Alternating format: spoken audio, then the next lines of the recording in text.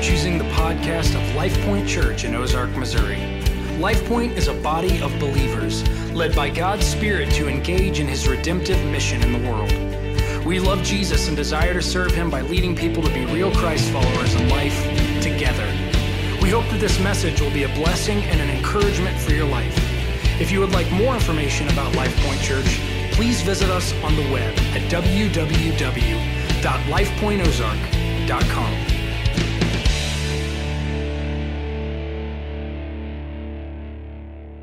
Take your Bibles with me today and open to 1 Corinthians chapter 8. 1 Corinthians chapter 8. We're in a series entitled United Together for the Gospel, and we're laboring for one great aim, and that is to live as a people united in the gospel of Jesus Christ. For unity fuels God's people for kingdom mission in the world. The first 6 chapters of 1 Corinthians have set forth the gospel and how it is that it unites us to live for God's kingdom mission in the world. It helps us to apply, as we understand, a cross-forged, the word of the cross, Paul says in 1 Corinthians 1:18, or what we call today so often a gospel-centered understanding. It helps us to apply a word-shaped, a biblical, a spirit-led application that we might remain united with God and together with one another. And when we got to chapter 7, Paul began to take these foundational elements that he instructed us in and began to apply them to specific situations and questions that were arising from the church in Corinth. And he instructs us how it is that we apply this gospel-centered, biblically faithful, spirit-filled, spirit-led life into address every situation in which we encounter. And so he addresses a variety of issues, and chapter 8 is a continuation of that as he instructs us to apply this biblically faithful, gospel-centered, kingdom-minded understanding to all of life. And really chapters 8, 9, and 10, so the next several weeks for us will be a continuation, not of the same situation, but of the same topic, the same theme for us.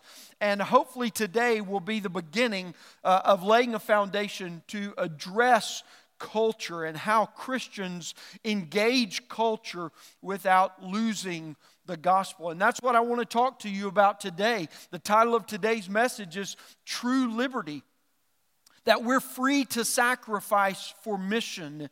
And we're going to address how it is that we handle the Christian liberties that we have because we've been saved, and how we rightly steward them to serve God faithfully in all things. So today we begin to address this issue. Now, when I talk about rights, don't confuse them as the same thing as the rights as a citizen of a country formerly known as a democracy.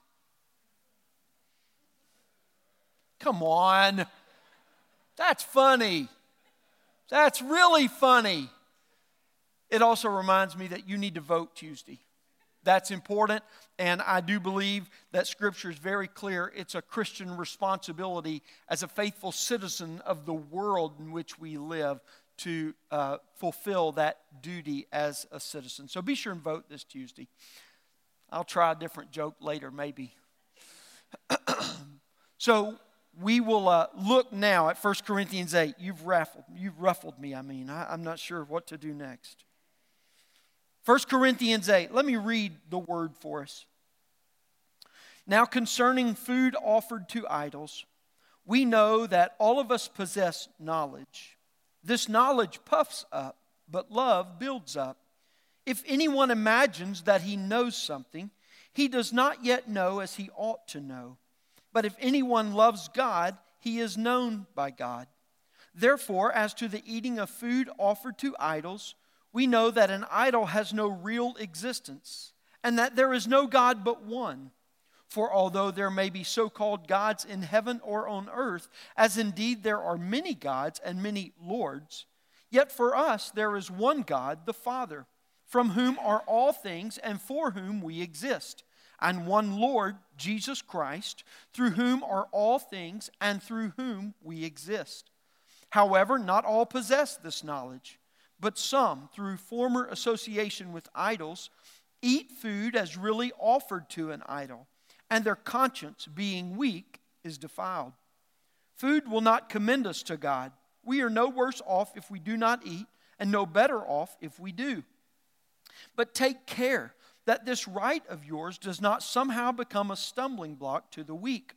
For if anyone sees you who have knowledge eating in an idol's temple, will he not be encouraged, if his conscience is weak, to eat food offered to idols? And so by your knowledge this weak person is destroyed, the brother for whom Christ died.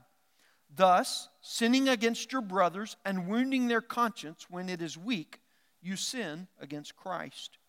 Therefore, if food makes my brother stumble, I will never eat meat, lest I make my brother stumble.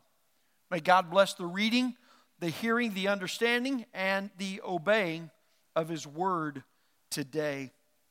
I want to look today at true liberty, what it is that we have as Christians because of what Christ has done for us. And I want you to see today that Christians take care that our rights of liberty never create a stumbling block to a faithful witness. We take care that our rights of liberty in Christ Jesus never create a stumbling block to a faithful witness. And so I want us to see this today through three components. The first one is I'm going to set down a foundational principle for you. Second of all, I believe what Paul does is establishes a faithful confession. And then finally, we'll conclude with a careful application. First of all, let's move to a foundational principle for the Christian life. Love is the foundational principle of the Christian life. Love. It's not greater than, it's not something beyond or more than, it's simply love. Let me help you understand why it is that love is the foundational principle for the Christian life. First of all, love establishes the Christian's identity in God. 1 John tells us so adequately, specifically chapters 3 and 4, how it is that love is the foundational principle of the Christian life. But 1 John chapter 3 verse 1 establishes, first of all, our Christian identity in Christ. He says this, "See what kind of love the Father has given to us, that we should be called children of God. And that is what we are."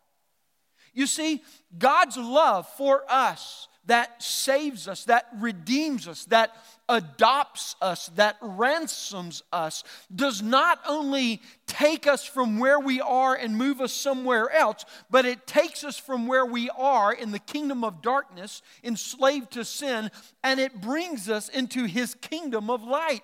We come into the family of God. We're adopted.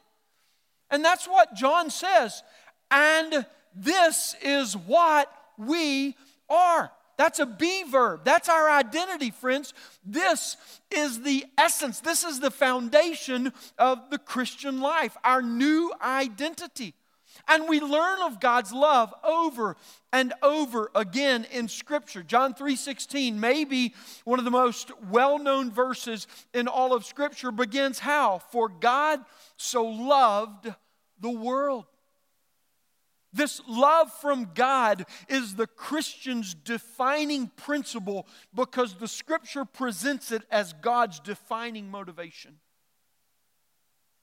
We have been greatly loved by God.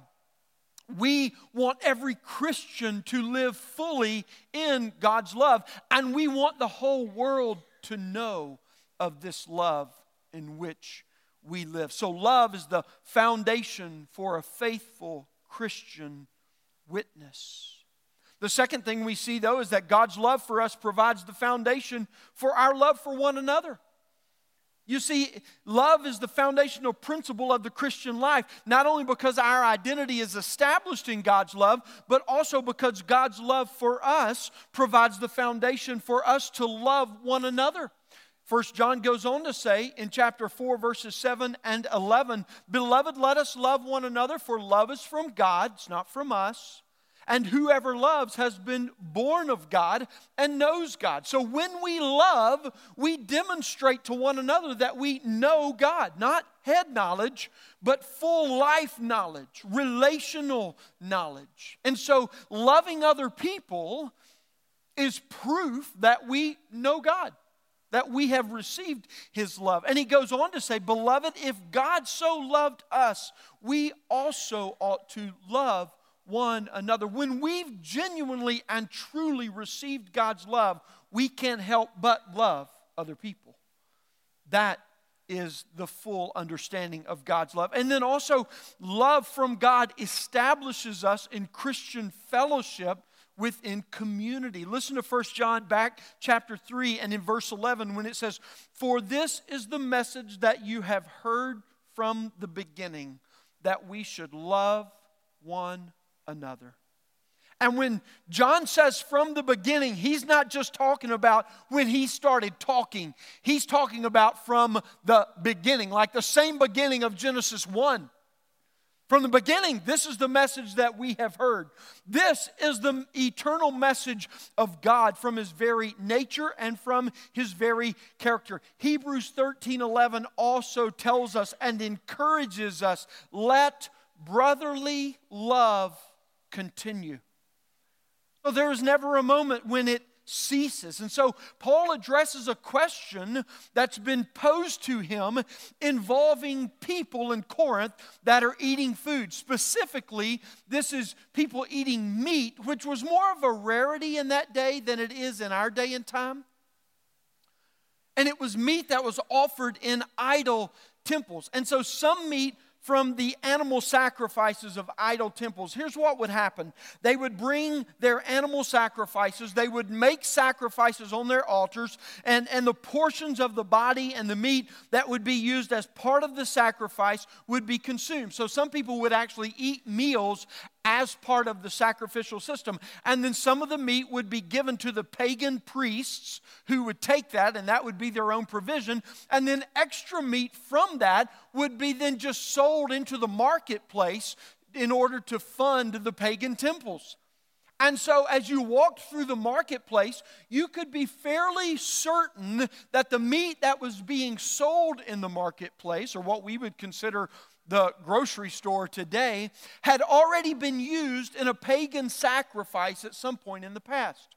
Maybe not 100%, but the vast majority of times, because most people in these days didn't just have meat with every meal or even most meals in which they ate.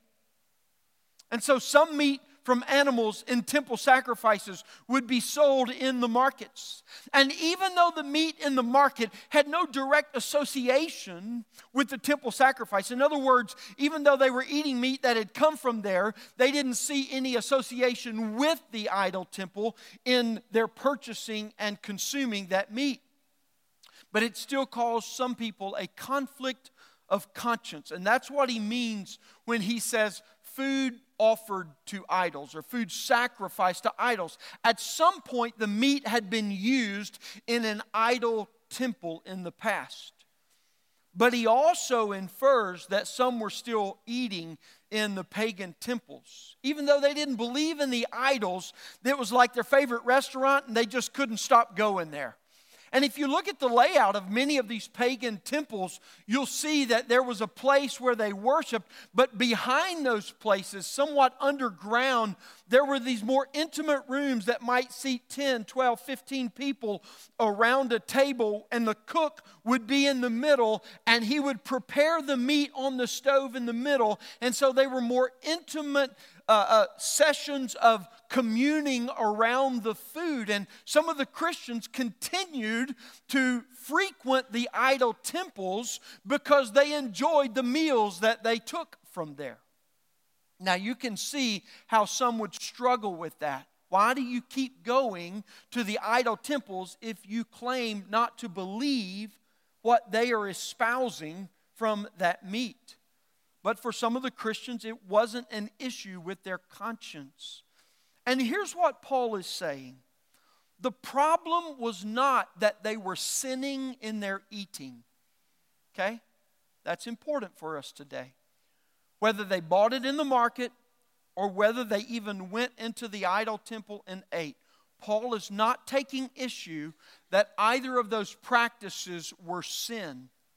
Rather, he is taking issue that their practice was causing problems for other Christians whose knowledge of the idols condemned them. I'm going to let that sink in for just a moment. Here's what Paul says. Paul states that all of us possess knowledge. And this was likely a word that they had used to address the issue in their letter to him. Yes, we all possess knowledge, he says. And many were likely arguing that their right knowledge was sufficient for their salvation. In other words, I know the truth and that's all that I have to do to satisfy my salvation. That's not that far removed from you and I today in a culture of Christianity. When a lot of people can throw the same lingo around that Christians throw around but mean something totally different, or it not have any impact on the way they live their life, that's pretty close to what Paul's talking about in 1 Corinthians 8 here. They had the lingo down, but the lingo had no hold in making a difference in their life. And so they reveled in this new knowledge. And many of them, while continuing their old practices. So we might say they wore the label of Christianity, but it made no difference in their life. But knowledge, friends, is not the greatest good, Paul says. All knowledge on the earth at best is limited. You see, not even in Christian fellowship, in Christian community, knowledge is not the highest aim of Christian growth and maturity. I've said this I don't know how many times and how many different ways. But this is another angle at getting to my statement that says sometimes your bloated Bible study can be one of the worst practices that you engage in. Not because a Bible study is wrong, but because it's causing you to believe something about yourself that's wrong.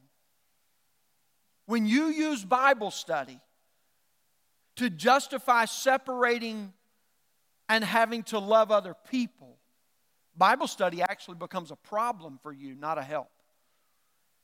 The Bible's not the problem. I hope you see that. And your pastor is not espousing that you do less Bible study unless you're using it to thwart other acts of obedience that God's calling you to.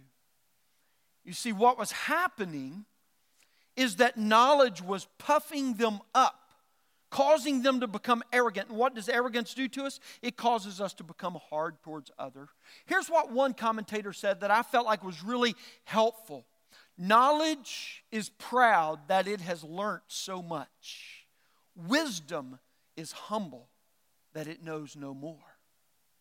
That's such a great contrast to clarify this knowledge that Paul is speaking of in our minds. And so Paul presses the Corinthians toward Christian wisdom that appeals to a love for others. Why? Because love is the foundational principle of the Christian life. Knowledge is a necessary pathway to growth and maturity, but only living in godly wisdom demonstrates true Christian maturity. And that's what Paul is getting at here with the Corinthians. Paul contrasts the adverse effect of knowledge with the beneficial fruit of love. Knowledge puffs up, but what? Love does what? It builds up. And even as we've already seen in our devotional reading this morning and in our singing, it is the building up of one another that we even gather for on a weekly basis. You see, greatness and faithfulness in God's kingdom is not measured by the bite capacity of the gray matter, but by the bandwidth of love for God and one another. It's not about how much we can hold here, even if we can adequately and accurately recite it upon a demand. but rather it's about how much we know here bloats what is here so that it just spills out onto all that are around us.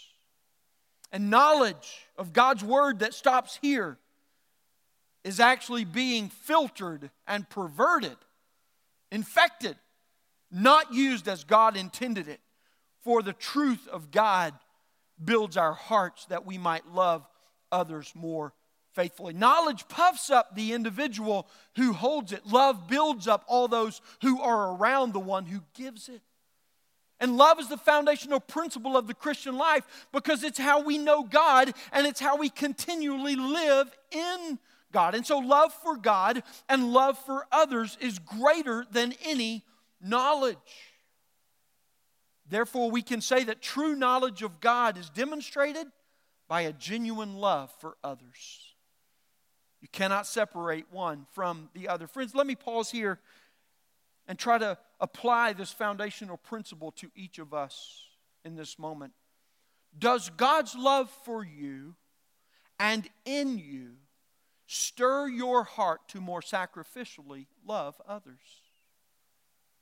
It should. It should. Even in our quiet moments of devotion, when God reminds us of the way He loves us and the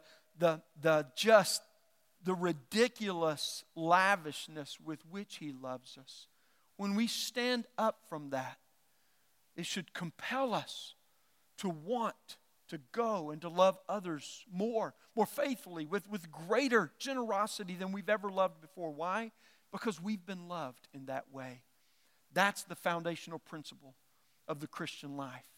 And so once Paul establishes this foundational principle, he moves to a foundational Christian doctrine. That's the second thing I want you to see today, is that Christians live by a faithful confession. A faithful confession that simply says there is no God but one. And Paul follows this up with a longer explanation when he says this: for us there is one God, the Father, from whom are all things and for whom we exist. In other words, God created us and He gave us a purpose for being created. And he says, one Lord, Jesus Christ, through whom are all things and through whom we exist. You see, one God establishes our priority for our allegiance and for the commandments with which we will heed. There is no idol that compares or competes with Jesus. This is what he says. He says, these other gods, they're not real, even though some people believe they are real. We as Christians know that there's only one God. He is the Father who created us and gave us a purpose for our life. And He sent His Son, Jesus Christ, through whom we exist and through whom we serve all things for His purpose and His good. And so this is the confession that establishes the Christian doctrine of what we would call the exclusivity of Jesus Christ. It is our new knowledge as Christians. And the exclusivity of Jesus Christ simply means that in our day and time, there aren't many ways to God, that Jesus is the only way to God. He is the way, He is the truth, and He is the life. Not all roads lead to the same place. Jesus is the only way to God. That's our new knowledge as Christians. But it does not cause us to be what? Puffed up. It causes us to be what? Loved up, so that we can love out. You see, all the Christian life is a living confession that Jesus is supreme, that He alone is Lord. So we don't have to go and crucify all the false idols to try and prove them wrong. We just need to be built up in this new knowledge that Jesus is Lord and live out the love of His Lordship that He has bestowed upon us, and He'll do all the proving of the falseness of the other idols that needs to be done. But this is what Paul is saying. He says that other gods have no real existence, but they have a type of existence. In other words, it's a temporary existence in this world, but that existence is not equal to our God. And for the Corinthian Christian, the issue was not meat. The issue was a faithful witness to God and to the Lord Jesus Christ. You see, when a Christian anchors their life by confessing Jesus' lordship, it clarifies our conscience and it clarifies our conduct for who and for how we grant allegiance and worship in this world. Listen, if you're cloudy in your mind about who's the Lord of your life, you will live a life of cloudiness and application throughout your life. And friends, right Christian doctrine is important. But it's not just important to hold it. It's important to live it. Christian doctrine is more than just right knowledge. It's more than just knowing a right set of answers or a right set of facts. Christian doctrine is a life-bearing truth that is lived out in faithful obedience. And that's what Paul's doing here. He's contrasting the difference between knowledge that makes one hard with pride and truth that bears the fruit of faithfulness and love. That's what he's contrasting here. God the Father created us for His glory, and He gives a unique purpose to our life. I don't know anybody in life that I've ever met, and I believe will ever meet, that doesn't ask this question. 2 most important days of your life: the day you're born and the day you figure out why. Don't we all ask that? I mean, we ask the questions of life. That's why the gospel is so potent, friends. It answers them perfectly and satisfies the longing of our hearts. He contrasts these. We're saved and we're redeemed through Jesus Christ. And now in Him our whole life exists. Every decision that a Christian makes grows from this confession that Jesus is Lord. Our knowledge of Christian doctrine never elevates us above or separates us from others, but it always leads us to humbly bow in more faithful service. That's so important, because as you look across the landscape of churchianity today, you'll see this, that the more you know, the less you have to deal with the people that don't. Right? And nothing could be further from biblical truth. Nothing could be further from gospel faithfulness. Friends, I'll tell you what, the more anchored you are in the love of God, the more generous you will be, and the more urgent and passionate you will be about loving people. And listen, any other interpretation of the Scripture just misses the point. Our knowledge of Christian doctrine never elevates us or separates us. Doctrine that elevates and separates gets it wrong every time. Doctrine that motivates to faithful service gets it right every time. The new Christian knowledge of Jesus' supreme lordship sets us free to live out a life-giving love and not some dead set of rituals or rules. That's what Paul's trying to redeem them from through his teaching of Jesus Christ. And so I want to pause with this foundational confession for us, and I want to ask you this question again. Does your life demonstrate the confession that Jesus is Lord, that He is ruling every part of your life, that He is living for that you are living for God's divine purpose and not for your own pleasures?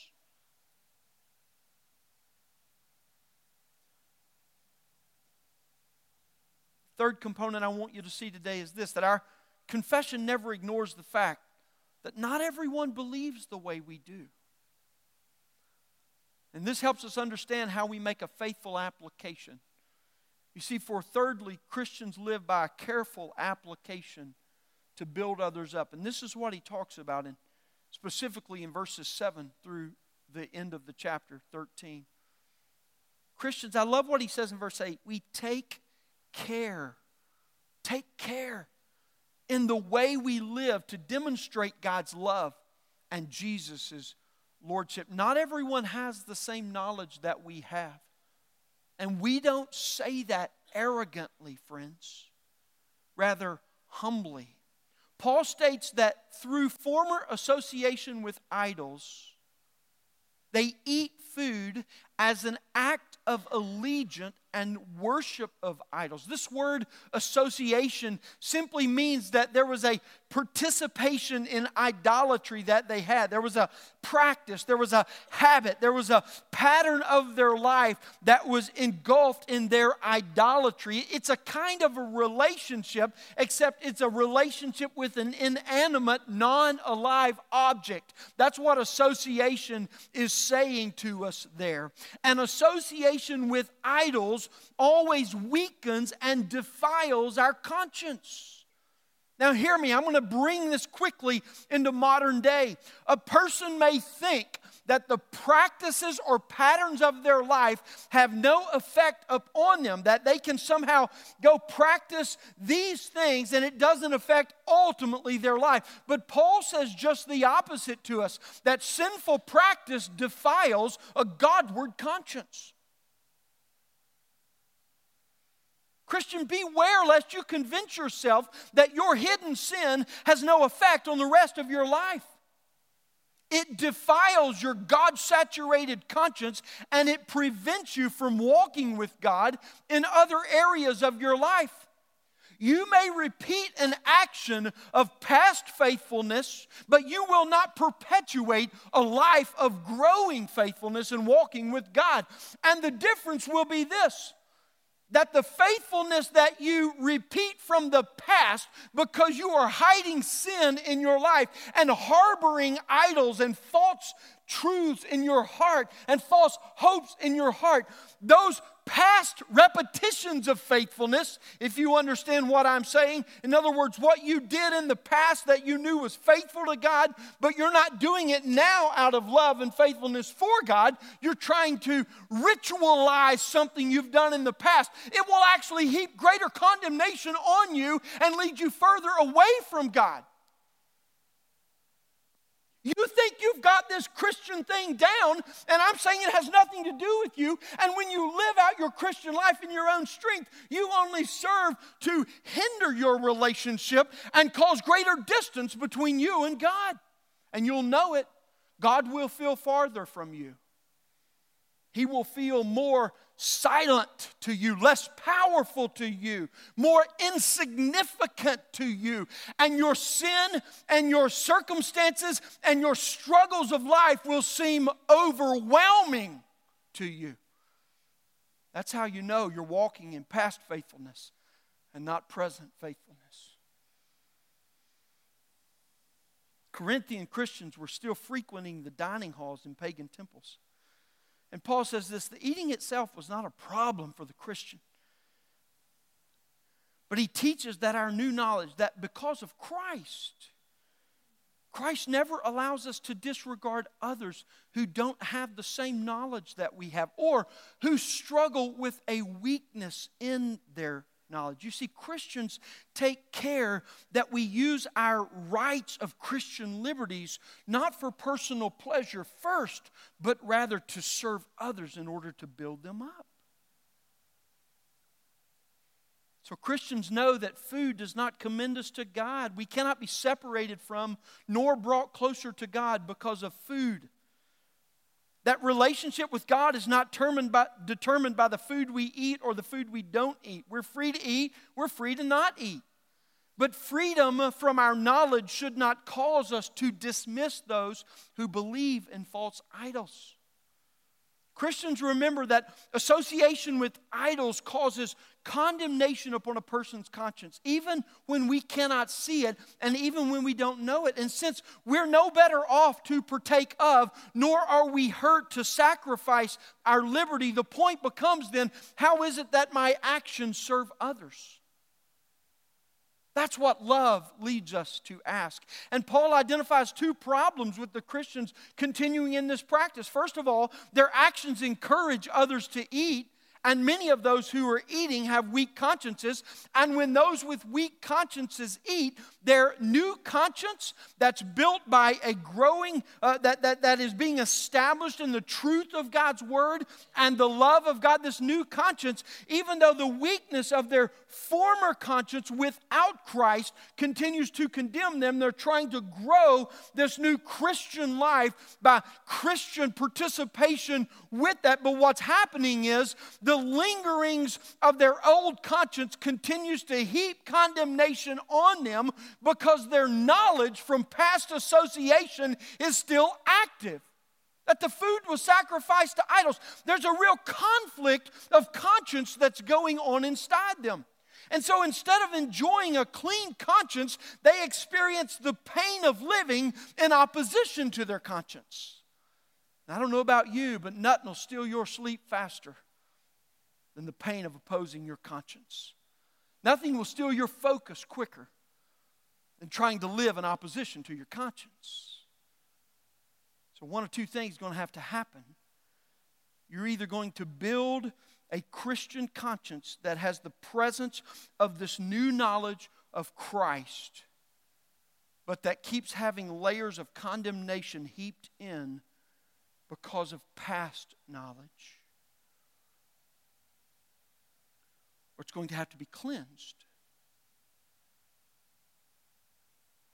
You see, even though they may know the idols are not real, their former association condemns their conscience. In other words, Christians partaking in the temple meals caused weaker Christians to build a conscience that was not cleansed. And what happens when a conscience is not cleansed but continually condemned is it begins to be what I'll call cauterized. You know what that is? You know what condemnation does to us, right? It burns. It burns us. Burns within us until it's dealt with. And when those layers of condemnation continue to be heaped upon this new knowledge in our conscience, it begins to cauterize us. We begin to think and believe that the way we live our Christian life is just to deal with that condemnation instead of letting Jesus deal with it. I'm going to tell you, friends, nothing is more difficult than living with a divided mind and a divided conscience in this way. It will not last. The conscience will either need to be cleansed by a full immersion in the gospel of Jesus Christ, by the conviction of sin and you confessing and repenting of that sin, calling it what it is, setting it aside and going, I turn away from that and I turn back to Jesus as Lord to receive and to live in the love of God. And let Him cleanse your conscience. Or you continue to turn to it and to believe that God is as divided as your thinking of Him is. And when you do that, you become numb to the pain of your sin because you think it's normal, and it begins to numb you to the voice of God within you. Living in opposition to one's conscience creates an internal confusion that damages even one's own identity. Don't forget the foundational principle of the Christian life is love. It establishes our identity. The foundational confession is that Jesus is Lord. And if we deny that confession and we begin to cauterize that identity, we cannot live out of them.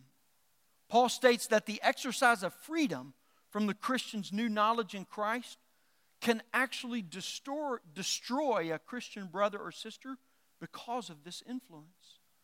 And when we sin against our brothers or sisters in Christ, it's actually sin against God for us. Therefore, he concludes he would never participate in a liberty that causes a fellow Christian to stumble in this way. Friends, I'm going to spend just a couple of minutes at the end here, because what I'm explaining to you, I'm laying a foundation for the next couple of weeks, because this doesn't get easier as you apply. Situations get more complex, I believe, in life as we try to apply faithful gospel application in every context. But today, I want to conclude this sermon with an application for how the gospel and how God through the gospel intends to help you strengthen your conscience for God, that you might live more faithfully in His Word. It talks about the high value of Christian fellowship and community. You see, sinful habits that were normal and pervasive before Christ in your life can often cause a lingering confusion or even a condemnation once a person is in Christ. Sometimes this confusion and condemnation is because our knowledge is not yet correct. We've got bad doctrine, and we need to clarify that doctrine. That's what discipleship is all about. That we are clear, that we understand the gospel is not about what we do to appease God so He will love us, but that God loves us, and it is out of that love in which we live, and therefore we can live for the full pleasure of God because His glory is our good. But it takes time sometimes to clarify that. This doesn't mean that a person isn't saved. It does mean that the gospel has to be applied specifically to an area of life in order for them to cultivate a new conscience that is in accordance with their new identity in Christ. And you see, salvation grants to us a new identification through relationship with Jesus to replace sin's condemnation that came from a knowledge by association through participation with idols. Got that? But transformation is not always immediate. It is always eternal and ongoing in this life. And neither is it always easy. Often, these former associations, because of your sinful practices, they can take years. Not everyone is immediately changed in an instant. They can take years to overcome. And sin cauterizes our conscience through this participation. What God does by His grace when He cleanses our conscience is He comes in and He opens the flow that sin's condemnation cauterized. And He begins to apply the gospel and the glory of His truth to those areas of our life. But when the sin has cauterized the conscience through participation and creates a knowledge from association, it causes a confusion of identification. Instead of a person understanding that they were created for God, they believe that they were created for selfish indulgence and selfish pleasure through idolatry. And here comes in this high value of Christian community and Christian fellowship. This is why community and fellowship is so critical for every Christian, especially new believers. New life in Jesus Christ cultivates a clean conscience through participation with God's people. Instead of just an association with a dead, inanimate idol, we have a relationship with the living God that is lived out through community and the fellowship within it among the life-giving people of God for us. Listen, it's not just a symbol to us. It is a conduit, a channel for God by His Spirit to work in us. That's what He tells us in 1 Corinthians 6, while unity and purity are so important in a church, and that He redeems our knowledge of relationship with God. This is spiritual growth and maturity. That's why in Ephesians 4, he says, therefore, speaking the truth in love. That is the conversation that must be constantly repeated in the church, because we need the truth and we need it in love so that we can grow up into Him who is the head. There is life that is coursing through the conversation of the congregation, and it is essential to the Christian life. You will not sustain your life if you take yourself out of that congregation. And it reinforces not just our activity, but what? Our identity as a child of God. How many times have you shown up at church, and how many times have you shown up in community group or in fellowship with the people of God, and the week has been so hard, your circumstances have been so heavy, you've forgotten how much God loves you, you've forgotten that you are a redeemed child of God, and just some offhand comment that someone makes, a prayer request that they offer, brings you right back into the warm glow of God's precious love for you, and you go, everything makes sense right here, right now, even though it's not all okay.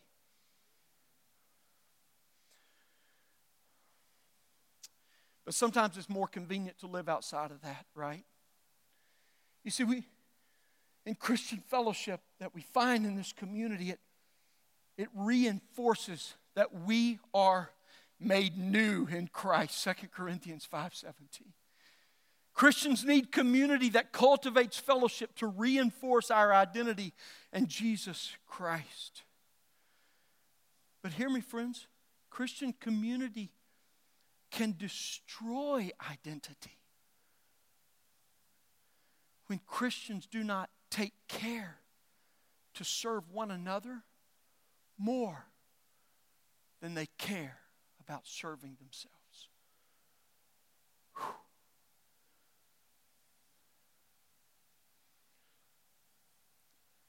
See, Christian fellowship consists of ministry and doctrine. Ministry is the activity of meeting needs, and doctrine is the new knowledge of right thinking and a clean conscience. And this ministry and this doctrine aims to build one another up. That's what Christians take care to do, that we might help one another. And even in Christian community, friends, we cherish and we honor the weakest among the fellowship because we labor until all have reached the unity of the faith, until all have matured to full manhood, to the measure of the stature of the fullness of Christ. Say this with me. I am here for you. I am here for you. Do you believe that? Christians take care that rights of liberty never create a stumbling block, but are always used to serve as a faithful witness. Let's pray.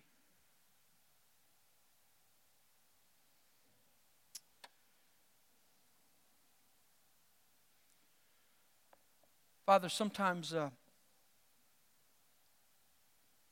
principles seem cold. And they seem as though they don't satisfy the full demand of the things that we're wrestling with in our minds, the concerns that are sitting heavy upon our hearts. But here's the beauty of the principles of this life that you have established by the truth of your word.